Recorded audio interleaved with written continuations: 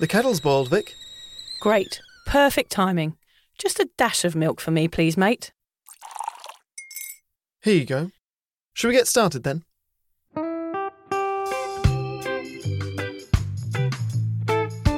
Have you ever woken up on a Sunday morning and said, I'm never drinking again, and then found yourself waving $50 at a barman by happy hour? Are you wondering why everyone else can stop at 1 while you head to a dodgy after-party with a weird bloke called Disco Dave? If so, it might be time to take a deeper look at your relationship with your reliable social crutch, alcohol. On each episode, we'll investigate our own dysfunctional dealings with booze and find out if it's possible to stop this deeply ingrained habit before things get too messy. Yep, we're going to open up a shame shed of humiliating drinking stories to help you understand why waking up from a booze coma each weekend with a kebab sticking out of your top pocket might actually be negatively impacting your health. Hamish and I are here to delve into what it's like being sober, an unwanted warts and all look into why giving up those cheeky pints or putting down those mummy wines will make you feel happier, help your anxiety and mental health, and turn you into the most sparkly, authentic version of you. Won't that mean I become boring though, Vic? Well, Hamish, we'll just have to wait and see. I'm Victoria Vanstone. I'm Hamish Adams-Cairns. And this is Sober Awkward.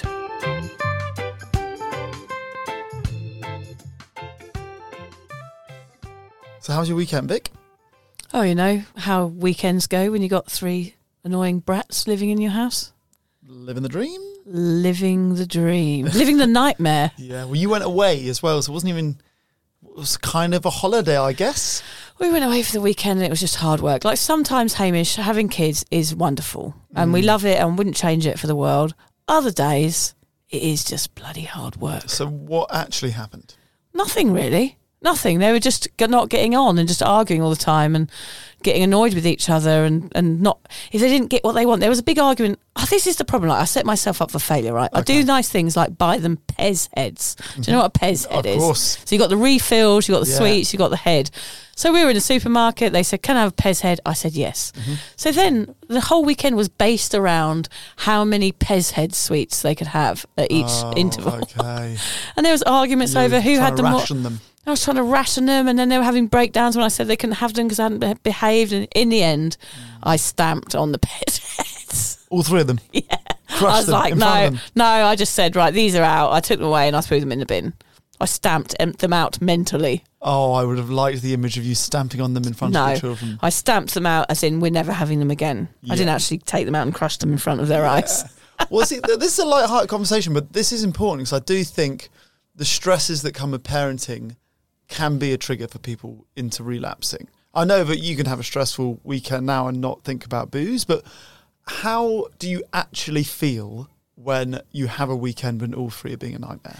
Well, actually, I'm not triggered by it in the sense that I want to have a drink, but in those moments, I do think I can imagine why I wanted to have a drink. Yeah, okay. So I know I wouldn't have one. That's where you But are, I can see like, oh, this is the moment where I would really like just to sit down and just numb all this out. Because often as a parent, you feel like you are not in control of the situation. You feel like when you have your first kid, you feel like you will always be in charge and that they will listen to what you say and do what you want. But that is not the case. Like at times you can feel like you're failing and that you're losing control of a situation. And it can be very demoralising.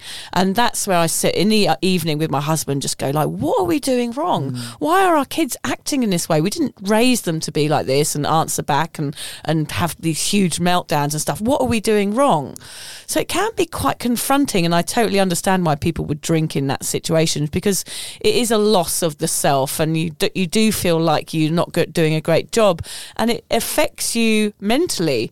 Because I ended up in tears on the way home, just going, I cannot do this. Like, this is so hard. I haven't enjoyed my weekend away. I love you all, and I want us to get on. And now I'm dreading our holiday together coming up in a few weeks' time. Did you say that to them? Yeah, I said, I don't feel like going away. Like, we're not getting on. Everyone's shouting at each other, and this isn't working.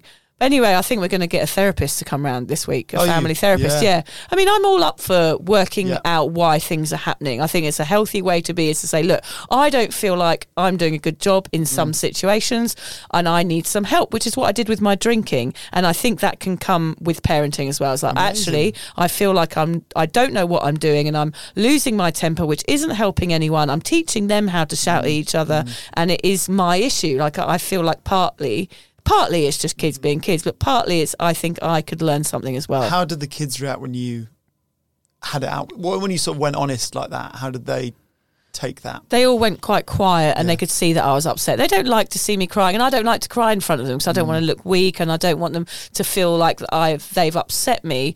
But at the same time, it gets to a point where I'm just like, oh, guys, come on, like, we love each other. Like, why is this happening? Like, let's just all kind of regroup and like, this isn't okay. I do think it's important for parents to talk about this because there is that element of feeling like you're failing, or for us, what we've had every now and then, more when you have a sleepless night, you will be angry with the child, and the child is just being a child. Our situation, it's literally a baby just being a baby. But there's guilt in there. Then you'll feel like, I'm really not enjoying this, and then you feel guilty, like, I'm not enjoying being a parent. You know, it's meant to be the best thing that's ever happened to me, and oh my God, I'm so lucky to be a parent. Loads of people want to be parents and aren't or can't. And then you feel guilty that you're not loving every second of it. I think people beat themselves up quite a lot about it. Yeah, for sure. I definitely do. That is dangerous ground for anyone who's had an addiction problem, or anyone that sees drinking as a way to sort of take the edge off a difficult day.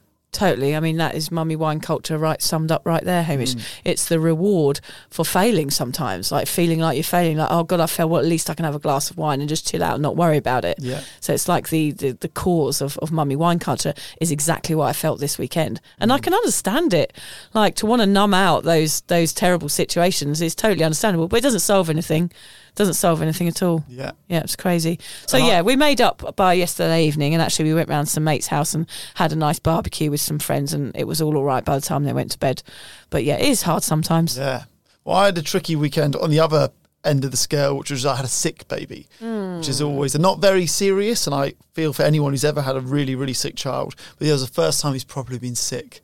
So a fever and like panic crying, sort of looking for us. And, Sonny. Waking up crying because he's... I don't think I've ever seen him cry. No, he's not a big crier at all. So that brings with it quite a lot of stress. Yeah. But I think that's sort of what we're talking about this episode, is not so much stress, but turning to alcohol to deal with grief or really any kind of trauma.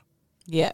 So I've mentioned on a previous podcast that when you first asked me if I wanted to co-host this with you, I had this terrible thought that during the recording of this podcast, someone that I really, really loved would pass away and I'd be forced to talk about it publicly and whilst sober on a podcast. Now, thank goodness, touch wood, that has not happened for me yet. But I do think this is an important episode to Relief anyway, to either help you through grief or trauma or to help you prepare for that day. Yeah, you're so right, Haim. The two do come hand in hand. We've spoken a lot on this podcast about navigating the big social events while sober.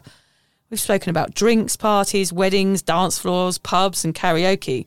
But we've not really delved into some of the darker times. This is a subject that I feel both well-equipped for and totally unprepared to talk about. Equipped insofar as I've another podcast called Extraordinary Ordinary People, where I talk about grief a lot and how we can help people through theirs. But underprepared insofar as I've got very little first-hand experience of it and none at all as a sober person. So those are the bits that I'll be turning to you, Vic. Oh, I hope I can help you, Haim. I'm not sure I have much experience of this either, quite honestly. It's such an important topic to discuss on this podcast. Grief and alcohol have sadly come together for as long as we can remember. In fact, many people develop an addiction to alcohol when self-medicating through grief or trauma. It can also lead to those of us who have worked hard to get sober, sadly relapsing. Yeah, this is exactly why we are here, to help you avoid falling into this same trap. By the end of today's episode, I hope that we can help you understand why turning to the bottle to numb out grief, or any pain for that matter, is not a wise choice. And we will teach you a few tricks of our own to help you prepare for and navigate these situations when sober. One of the things that I found most frightening when I began researching the connection between grief and alcohol is that not only do most people drink through grief, but But more importantly, this is the time when an addiction often begins. Yeah, scary. Many people turn to alcohol when coping with grief, either stemming from their own terminal illness diagnosis or from watching a loved one grow sicker. Could be for many reasons. Losing someone is certainly one of the most upsetting and painful experiences anyone can have. It's common to go through a wide range of emotions, from anger and denial to sadness and despair. Each person goes through the grieving process differently, and they don't always do it in the healthiest way. Sadly, self-medicating all that emotional pain often leads to alcohol addiction, with grief's impact on mental health taking a serious toll, even for the seemingly strongest and most resilient individuals. For many of us, it's comfortable and familiar to drink directly after a negative feeling, to cope or take the edge off. It's also easy to be able to rationalise that drinking after experiencing a hard day. You might tell yourself it's relaxing or even sleep-inducing. So why does alcohol have this effect on us? We've spoken a lot how alcohol releases dopamine, which effectively makes us feel happy, but only at first. Its ability to slow down the nervous system might make you feel relaxed, and drinking to excess might even put you in a state of blackout when you think about very little at all. When dealing with grief or a similar trauma, drinking to the point of no thoughts at all can sound very appealing. How have you dealt with grief in the past, and have you had to experience any at all since going sober, Vic? Well, I realise when you asked this question, because Hamish emails me these questions, don't we? We take turns in writing these kind of outlines of our scripts each week. And I really had to sit down and think about this one, Hamish, and I realise that I have never grieved, which is strange because I have known people that have died. And in my drinking days, alcohol was how I processed a death, which I think it will be a very, very common thread for most people who are drinkers. Interesting. So you've experienced grief, but you have never grieved. Exactly. Those things can be separate. Yeah. I have never grieved because I drank, and that was the way that I almost celebrated that person's life or commiserated their death. Yeah. Grieving was alcohol, which is terrible to say now, looking back. I do feel quite bad about it. Even the tsunami, of course, I witnessed after flying back into the disaster zone. I saw a lot of death, and, you know, the only thing I thought to do was to pick up a bottle of vodka out of the sand that had washed up and drink it through. And again, I kind of told myself, well, I'm celebrating the life of the people that have died. Yeah. But now looking back, I realise I was probably just numbing out a lot of pain, and because I was seeing some crazy stuff, like coffins piled up everywhere. You know, that would have caused some trauma in me. But of course I drank through it. Some other things that I do regret in the way that I didn't deal with grief was the last conversation I ever had with my nan. I was drunk, and I feel really terrible about that still. But then again, I didn't know any better, and that was just how I dealt with her being unwell. And I was being on the phone with her and being all friendly, but I can't remember half of the conversation. Yeah. And then she died quite soon after that, and I have a huge regret. And maybe I drank after her death because I felt bad about that. Mm-hmm. Because we have to go to like different levels here, don't we? You've got to go underneath the drinking and understand why I was drinking instead of just going, oh, well, I drank because I drank. It's really interesting to peel back the layers of why we drink. And also, if anyone died that I knew, it was always drinking at the funeral. We just pretended, you know, that's what they would have wanted. Always. That's what the person would have wanted, yeah. Massive piss-ups. Yeah. And we kid ourselves. Like, I wouldn't want everyone to get drunk if I died. I think, oh, well, why don't you just have a nice, you know, game of Scrabble? Wow. I wouldn't want them to get drunk. I want to come to your funeral, but I don't know if I want to play Scrabble with other people mourning. You're not invited. No, thanks. I'm not coming anyway. Oh dear. So I have had some run-ins with death in my life. I actually heard somebody die once, which was very traumatic. How? I realise now. I was in hospital in Thailand with dengue fever, and they brought someone in who'd been in a motorbike accident, and I heard him take his last breath. Oh my God. Yeah. And I remember the next day having a drink for him, saying, oh, that was a shame, and cheers to that bloke who I never met. It's a very strange way to deal with something, isn't it? Yeah. Whereas in fact, Hamish, I was probably traumatised. Scary looking back. I mean, the one thing I do grieve about is my old life. So that's definitely a different sort of grief, that when you get sober, you sort of grieve the person that you were. Yes. That's not really related to like dealing with trauma here. It's a very different feeling. I always drank away sadness because that's what I was meant to do, and I never ever questioned it. But since becoming sober, I do obviously not drink when I experience grief, and I find that helps me process my emotions a lot better, and I can get over something and understand the reasons why it happened. Unfortunately, one of my cousins died. In fact, 2 of my cousins have died in the last few years, and it is absolutely traumatic for everybody involved. And I felt I wasn't a useless mess in those situations. Right. I felt that I could talk to people and communicate with my auntie, who's her only daughter had passed away, and be honest and open and loving to her in a way that didn't involve alcohol, even if it was over an email. There weren't any drunken texts or anything that. So, I'm so sorry. I was really open and honest with her and helped her through it in some ways. You know, I was able to have good conversations about it. So I have dealt with death in some ways since being sober, but not directly. Of course, my son Freddie nearly died, and, you know, that is so confronting that, of course, I never even thought about grieving because I was so determined that he wasn't going to die. But I cope now when I get sad news. I'm much more level-headed and I can process the emotion, as I said. Death is strange. If we think about it too much, it can make us feel very, very vulnerable, and it makes you question everything, doesn't it? Yeah. So I try not to, in my sobriety, think about death too much, because it takes you down a really negative pathway. I mean, we know we're all going to die, and we don't know how we're going to deal with the death of loved ones until it happens. I feel like I know I wouldn't drink in those situations, but I definitely try and live a little bit more in the now so that I don't have to process all of that stuff. Mm-hmm. There's a famous quote by Eckhart Tolle which springs to mind here, which is, realise deeply that the present moment is all you have. Make the now the primary focus in your life. That came up because I think of fear. I fear the death of my parents, and I fear something happening to my children. So therefore, I find it easier to try and think about the now and block those things out, because I don't know how I would deal with them in the future. Yeah.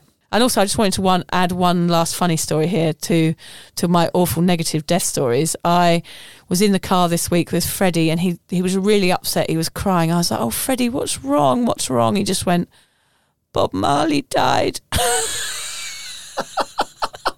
was like, "Yeah, he died like 30 years ago. He's 3. Whoa. How did he even... No idea. Just came out with it. And you always liked reggae. So yeah, I don't know, he must have heard it somehow. Has he ever said anything you're more proud of him for saying? I know, I was like, yes, Bob Marley has died. That is my child. Yeah. Bob Marley did die. I actually got a video of it. I'll share it with you. I did. You got it on camera? Yeah, but he said it and I picked it up and I said, what did you say? Again, mate. I said, what did you say, Freddie? He said, Bob Marley died. So cute. Anyway, back to dying, Hamish. Yes, good. Cheery. Well, for me, the last time I did like a stint of sobriety was in 2015. And in that year, my grandma died, who I was really, really, really close to. And my uncles and my mum are not really close. So it was the first time that both of my uncles and my mum had all been in all of my life that I can ever remember, everyone in the same place for this funeral. And I can remember at the time feeling sad that I couldn't drink. I was like, we're never all going to be in the same room again, which I guess is what funerals are. It's kind of like a wedding, and you're like, this collection of people will never be in a room together. So let's celebrate it by drinking if you're at a wedding, or let's, kind of celebrate it by drinking if it's a funeral to, commemorate the person that's died, which is quite a weird thought. Yeah, it's like a tradition, isn't it? Yeah, it's an odd tradition, champagne. really. Like, champagne is meant to be the celebration drink, not the funeral drink. But what do people drink at funerals? Champagne, do they? Yeah, I think so. Right, okay. I haven't been to many funerals, actually.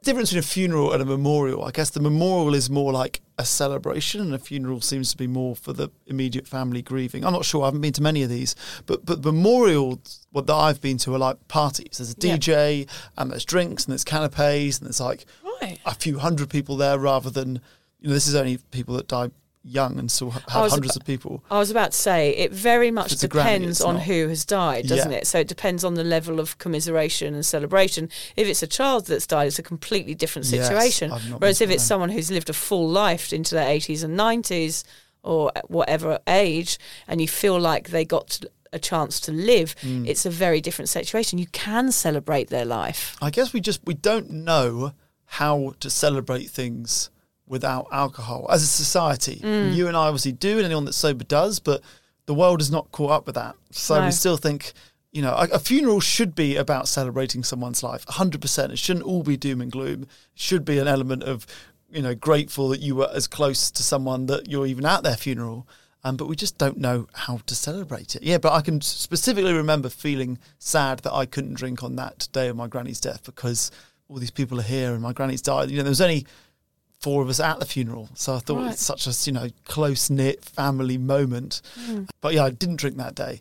And I remember it being one of the hard days that I didn't drink. I think what you've touched on there, Hamish, is very interesting, is that as a culture and a society, we don't know how to communicate our feelings in that situation. So somebody's died and we're at a loss as what to do. So therefore we just all get drunk. Yeah. That is it. Or what else is there to do?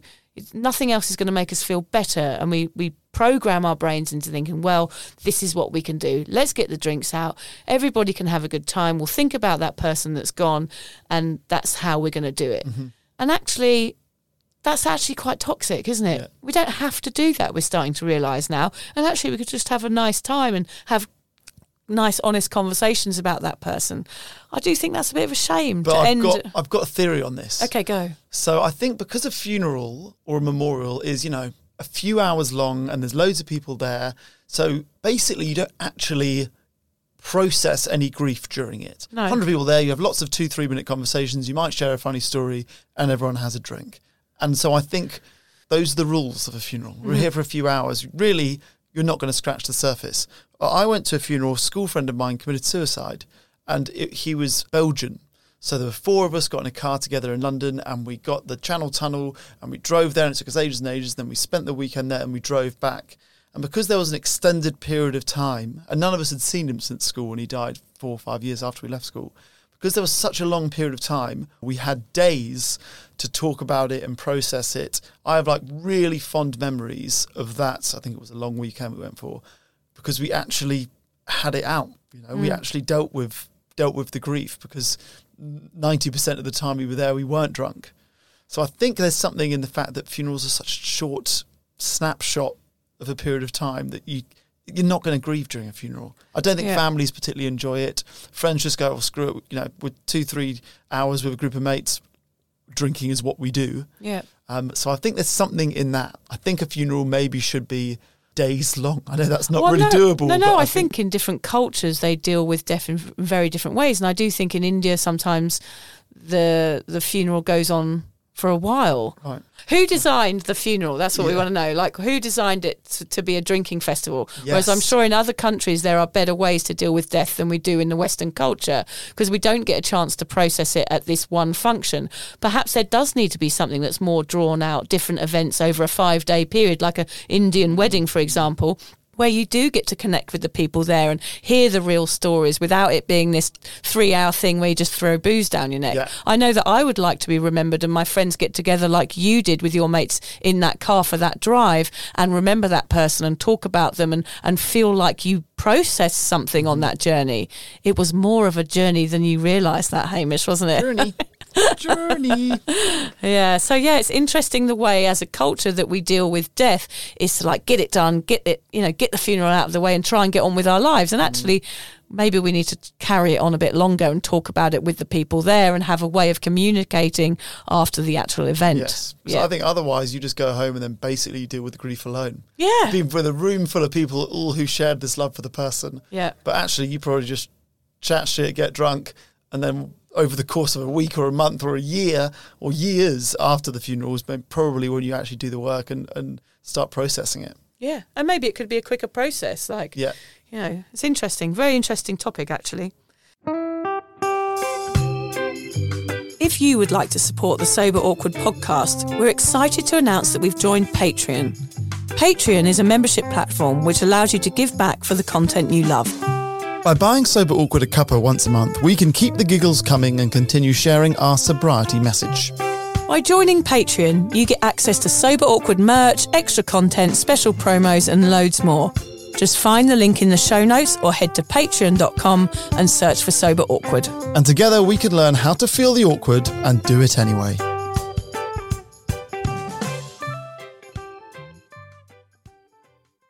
What are some of the reasons that we should not turn to alcohol to help us through grief? Okay, the obvious one is it simply doesn't really work.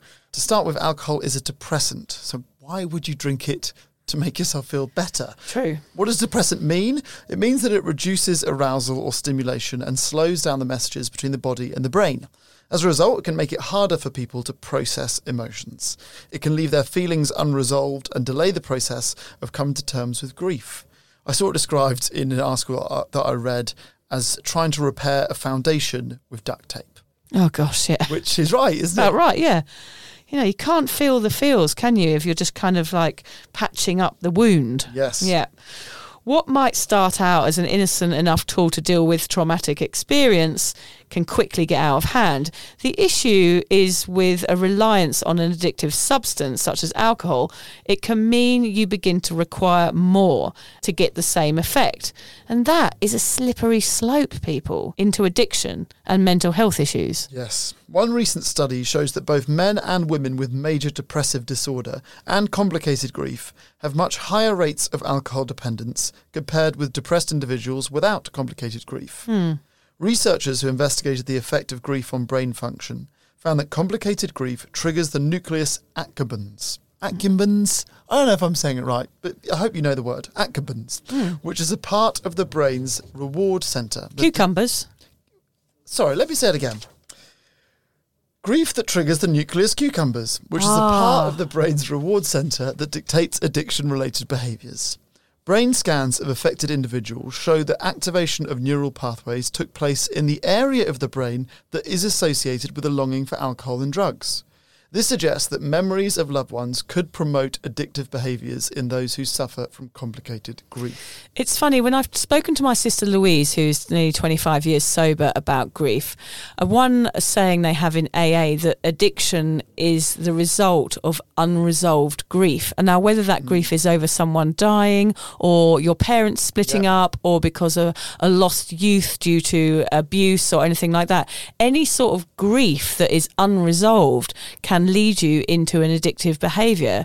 So that's really interesting. It doesn't have to be actually a death. It can be a death of part of your life or a sadness over a situation that can cause this exact same level of grief within your life, which then can lead to addiction. Yes, that's awesome. That makes a lot of sense. Yeah. So it's often a good idea to look at those that have gone through grief the most to see if there is something you can learn from them, like my sister. Sadly, those that join the army and go into war will experience significantly more trauma and grief than the rest of us. And the numbers behind this are telling. Alcohol is the most abused substance in the veteran population, not to mention the reported binge drinking culture within the army. As an example, about 8 out of 10 Vietnam veterans seeking PTSD treatment have issues with alcohol abuse.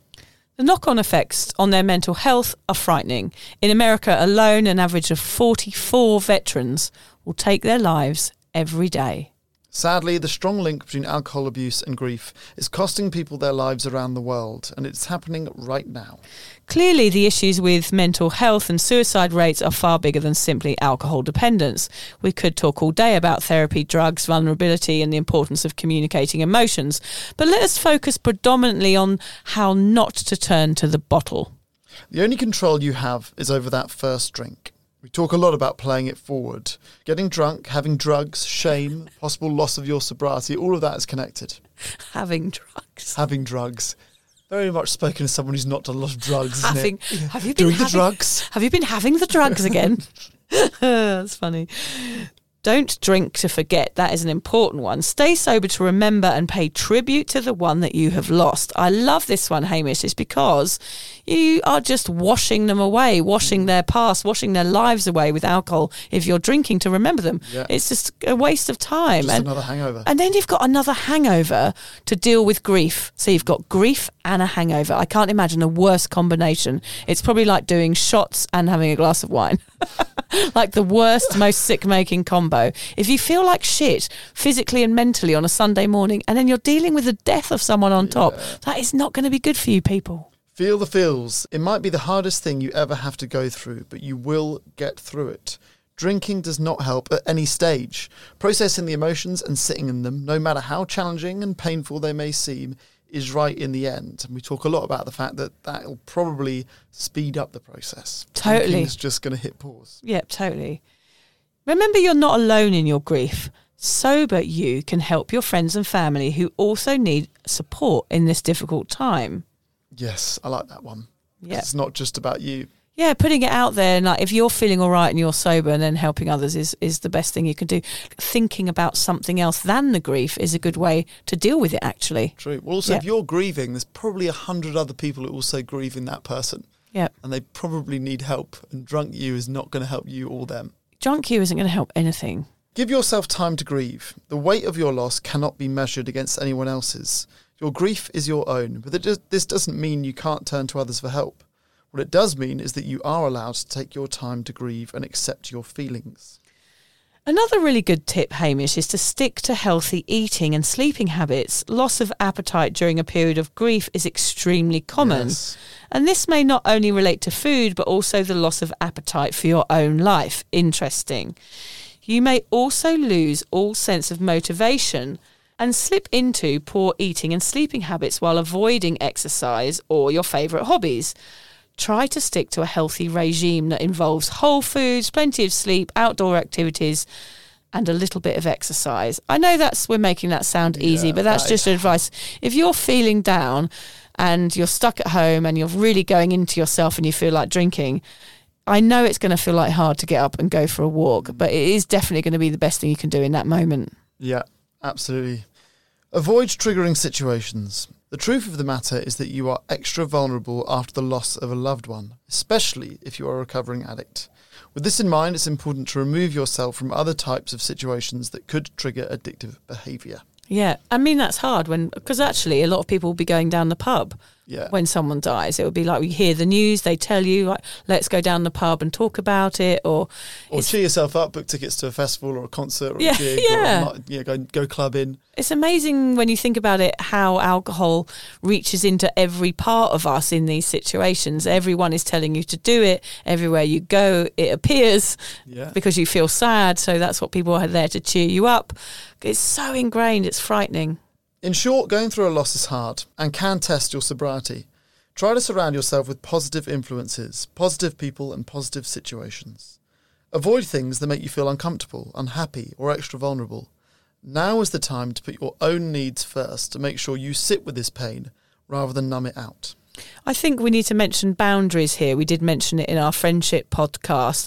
Even in grief, as a sober person, I think you still have to have your boundaries in place so that you don't end up sitting in a pub all day with people commiserating, because you are allowed to say no even if someone has died, and people may judge you for that, and that's up to them. But number one thing is to keep your sobriety intact and say no if something is feeling uncomfortable for you.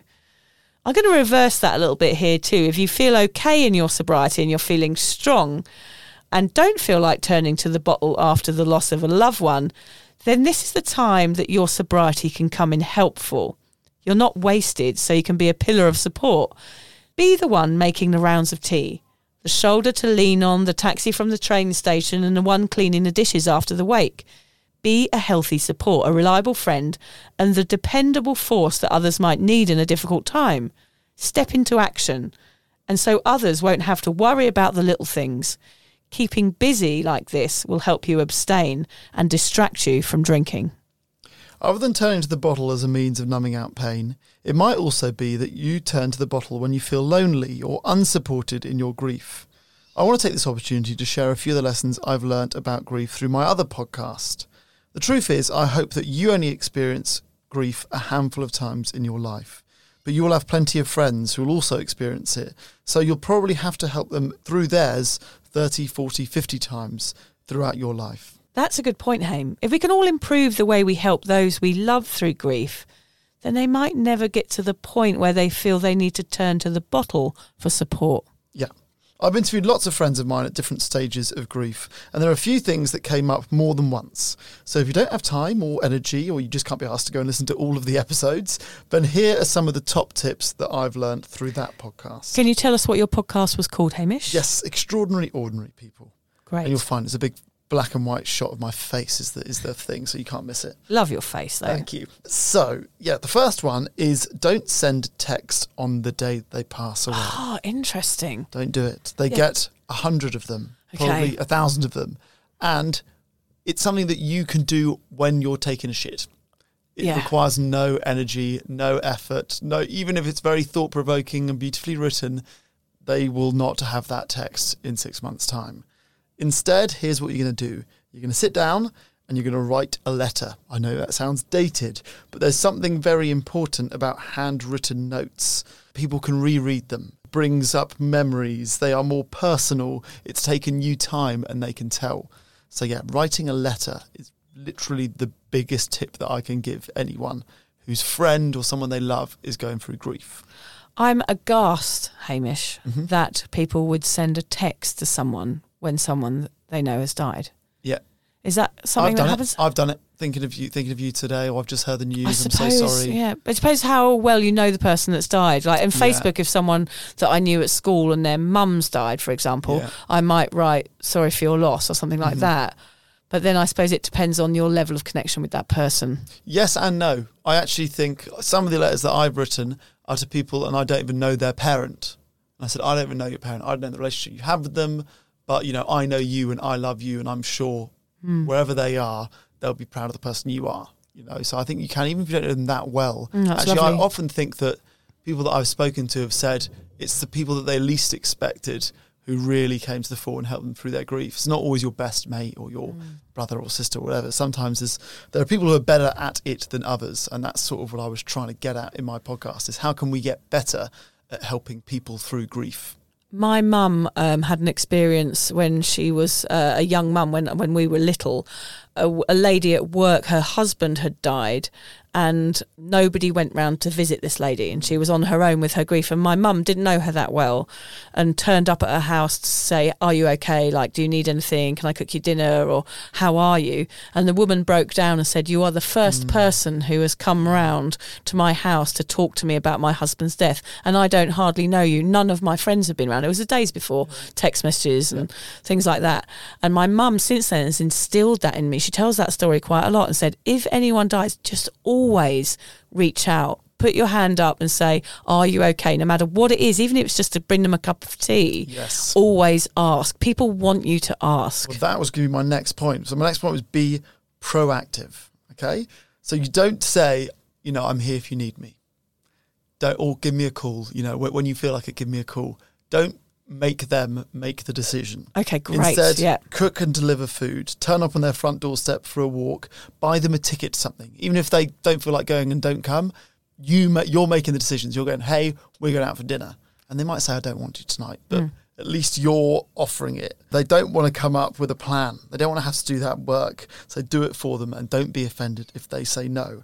That's my second tip. My third tip is, and I think this sort of plays into that idea of no one turning up to her house, is we feel awkward or uncomfortable or feel like we're intruding.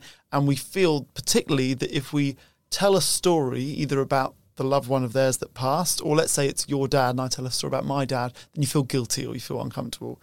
It is so important to keep telling those stories, to keep their memories alive through sharing the stories. Not once have I ever told a story about a friend of mine's parent that died and they've been sad.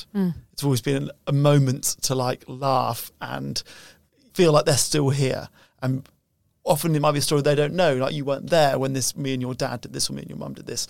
And it's always, always good to keep telling those stories. So don't feel uncomfortable or awkward to bring that person up in front of them. I think, Hamish, the way that you're telling these is we're not only talking about people in their sobriety dealing with grief. We're talking about you giving you these tips so that you can perhaps help someone else not drink in this situation as well. Yeah, that is my point. Yeah, neither of us have gone through a lot of grief, but we have got loads of friends, all who have, and we can help them. And then when it's our turn to go through the grief, they'll be there to help us. Yeah. My last point, and this is probably the most important one. I'm useless with a diary, like a phone diary, so I have a written one. And what I do is I write down my friends, the people that they love's anniversaries. So 14th of December is this one. I write them down. Then at the end of the year, I carry them on to next year.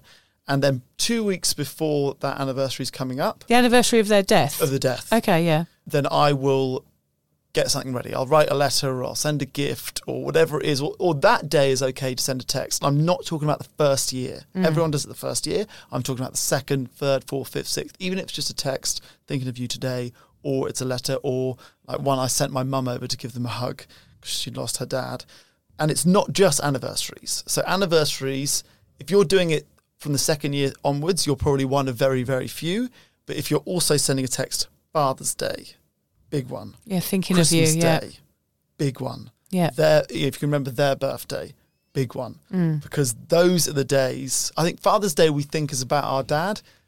It is 10% about your dad. It is 90% about everyone who doesn't have a dad, in my opinion. So I send like 20 texts on Father's Day. Oh, Hamish, you are lovely. Well, I think that is honestly the best thing you can do, is remembering the dates that they're going to be missing their mum or their dad or whoever it is. So write them in a diary. And then I tell you, it'll be a sad day when your diary looks full of those, won't it? When you get older, the older you get and the more of those dates, your diary becomes full of those dates. Isn't that sad to think about? True. I mean, that will happen eventually, that all those dates, and then it will be you that's gone, Hamish. Yeah, and I'll be one of the diary dates. You'll be my diary date. I'll probably be yours, actually. We've spoken a lot about going to each other's funerals. Let's stop that conversation. I'll go before you, I think. Oh, dear. Are you scared of death, Hamish? I mean, I love hearing about all of that stuff, and we're talking about it very whimsically here. Yeah. But if we come down to it, are you scared about your own death? I think I've never really been scared of my own death until I had a child, and now I'm aware of the damage of not being brought up with both parents around. So now I'm more frightened of it, maybe slightly more cautious. But I've also had this constant, slightly dark thought that I think I will die young. Oh God! And I think that is, on the one hand, is quite a dark thought, and I don't know where it comes from. On the other hand, it's not a bad way to live your life, because it's more of that, like being in the present and make the most of today. And you know, I might not be around. I'm 100 years old, so go for it now. Do all the things you want to do. So I think it can be a good and bad thing. But basically, I'm not terrified of death, but I do not have a son, so I'm more aware of it. Before you had a son, did you do a parachute jump? Oh, yeah. Would you do a parachute jump now? No. I don't think the parachute's that changes, yeah. That sort of feeling of being invincible changes. Because not only that, I think the only reason I'm scared of death is because I don't want my children to grow up without a mum, and because I don't want to miss out on them, on their big milestones. I want to see them get married, and I want to know they're okay before I go. It's a very parenty, motherly thing to want, and it sounds quite selfish, but that would be the only reason I would want to live to 100, was to be able to see my kids grow and change and make sure they're happy before I pop my clogs. It is a really interesting topic, and it is awful to think about our own demise, but it's something that does pop up when you get sober, because you do start to feel more invincible and you start to live your life to the fullest, and I think you become less scared of death in sobriety because you feel like you're really living. And I think when the time comes, well, no matter when it was, you will have felt like, well, I gave it a good bloody go. Didn't waste it. I didn't waste it. I wasn't hungover. I wasn't drunk. I did that for 25 years, and then I spent the rest of my life living it to the fullest. And I think by the time I die, I'll go, well, there you go. I did a good job. Yeah. And that's all you can hope, isn't it? And you're in less dangerous situations. When you're drinking, it could be every weekend. There's like slightly, you're close to death. Yeah. Whereas now, we're in bed at 7 o'clock. There's not much that can go wrong. Exactly. That's so true. Do you think if someone very close to you died, Hamish, that there's a chance you might drink? Yeah. So I thought about this a lot, this question, and it's a horrible question. It is a horrible question. Sorry, everybody. It's a bit of a horrible topic today, but we do like to delve into these. It's important, Important. So my initial thought was, no, I wouldn't drink again. No, I'm sober now, and even if someone died, I'm not going to drink. But then I sat with it, and I was like, if it was a parent, my child and my wife in a car crash. Oh, God. If we really go to the extreme, I honestly, or my brother, I've always had a fear that my brother was going to, that's my biggest fear in life, is that my brother will die. Now it's probably my son as well. But yeah, constantly, if there's a film and it's a sibling dying. Yeah. There's a scene in Titanic where these two brothers are on the top bunk of a bunk bed hugging as the water comes up from there. That's my brother dying is my biggest fear. And I think actually, as much as I'd like to say I'll never drink, if someone that close to me died, I really have no idea how I would react. I'm now more aware that alcohol would serve no purpose in that situation. I know that it wouldn't help me at all. It wouldn't help me get through my grief. It wouldn't numb it out in the way that you think it's numbing you out. So I feel better equipped to deal with it sober than I would have been before when having a drink was an option. If having a drink was an option and this happened, I would get hammered. Now that it's not an option, I feel like I wouldn't. I'm confident that I wouldn't, but I cannot say categorically if all of my family died in some horror accident that I wouldn't. I mean, the same here. I mean, you hope you wouldn't, but you don't know how that feels. And of course, why would I? Like, why would I ever drink again? I wouldn't. I can say 99.9% there's a very, very minimal chance that I would drink again. But you can't say, you don't know how that feels until it happens. And hopefully that will never happen. But I do understand why people relapse in this situation. 100%. Yeah. Absolutely. It is a reason why people would go back to drinking. And we hope today that by us talking about it, there's less chance of that happening. But for me, I definitely want to respect that person's life, as we said, by making sure that I live my life to the full. Yeah. And by doing that, that means not drinking. I just want to grasp onto each day and make sure I enjoy myself. But I look, things change, don't they? Like the kids annoy you, trip over a Hot Wheel, spill a bag of rice on the floor. Yeah, life goes on. Life goes on, doesn't it? And the stresses and strains of life continue. But I just try and own every beautiful moment and hope that none of those things ever happen. We all have to live in hope, don't we? We have to hope that we won't drink again, and we hope that nothing bad happens to anybody we know, and just hope for the best and try and live in the now. And that's how we can get through each day in life and in sobriety. Well, I think that's the thing with grief is, you might never get over the loss of someone. No. But it will get better and you will learn to live with it. Yeah. You don't want to forget the person often. So often people say, I don't want to get over my brother, daughter, dad, whoever it is who's passed away. And you feel like if I got over it, then I'm forgetting them. So it's not about getting over them. No. It's about living life to the full and doing them proud and still learning the things that you learned from them and celebrating their life. And it just takes a long time. It can take ages. And there's nothing wrong with that. There's nothing wrong with not getting over a death. That's okay. Some people, you are never, ever going to get over the loss of them. And there's nothing wrong with that. It just becomes part of you and you have to live with that grief on a day-to-day basis. They say that you can process it. But I think for some, like the loss of a child, you are never, ever going to get over that. And you have to learn to live with a certain level of sadness, which is terrible. But the best thing you can do is to try and live your life in the best way that you possibly can and be there for the ones that you love. And we've got a beautiful quote to finish here, which is, although it's difficult today to see beyond the sorrow, may looking back in memory help comfort you tomorrow. Yeah, it's lovely, Hamish. No, I don't even know where I found that or who said it, but it's really nice, isn't it? It's very nice, yeah. Yeah. Well, I'm sorry that it was a bit of a depressing episode today, but we love to cover all the topics, don't we, Hamish? Yeah. Even death, even though it's frightening and scary, just try not to think about it too much, and definitely don't drink if it does happen to anybody you know, because it's not going to help the situation.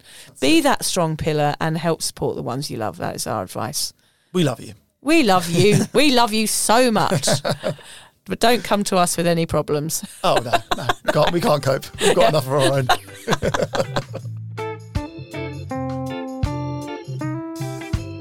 If you're questioning your relationship with booze, you're struggling to moderate, or your hangovers are causing anxiety, it might be time to reach out for some support. Yeah, just talk to a mate about how you're feeling, contact a local doctor, find an AA or sobriety group. Vic's got one. Yeah, just head to www.cuppa.community. Remember, if you're questioning yourself, it might be time to seek support. Even though this journey can be awkward, it is definitely worth it. And if you've enjoyed the Sober Awkward podcast, don't forget to review it, rate it, and share it with your mates. Do they have to share it with their mates? Yeah, of course they do. I'm not doing this for nothing, Hamish. Bloody hell. How do they share it? I don't know, just write it on